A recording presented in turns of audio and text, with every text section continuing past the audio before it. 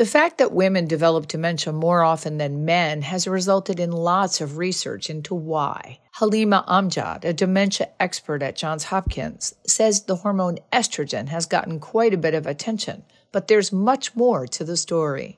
There's also research into genetics and looking at sex-specific genes. And then even beyond just the biology, the genetics, there's also research looking at social and cultural factors. For example, we know that levels of education and work history earlier in life can affect the risk of dementia later in life. And especially now there's generational change, but we know that in the current older generations, women may not have had the same educational and work experiences that men did.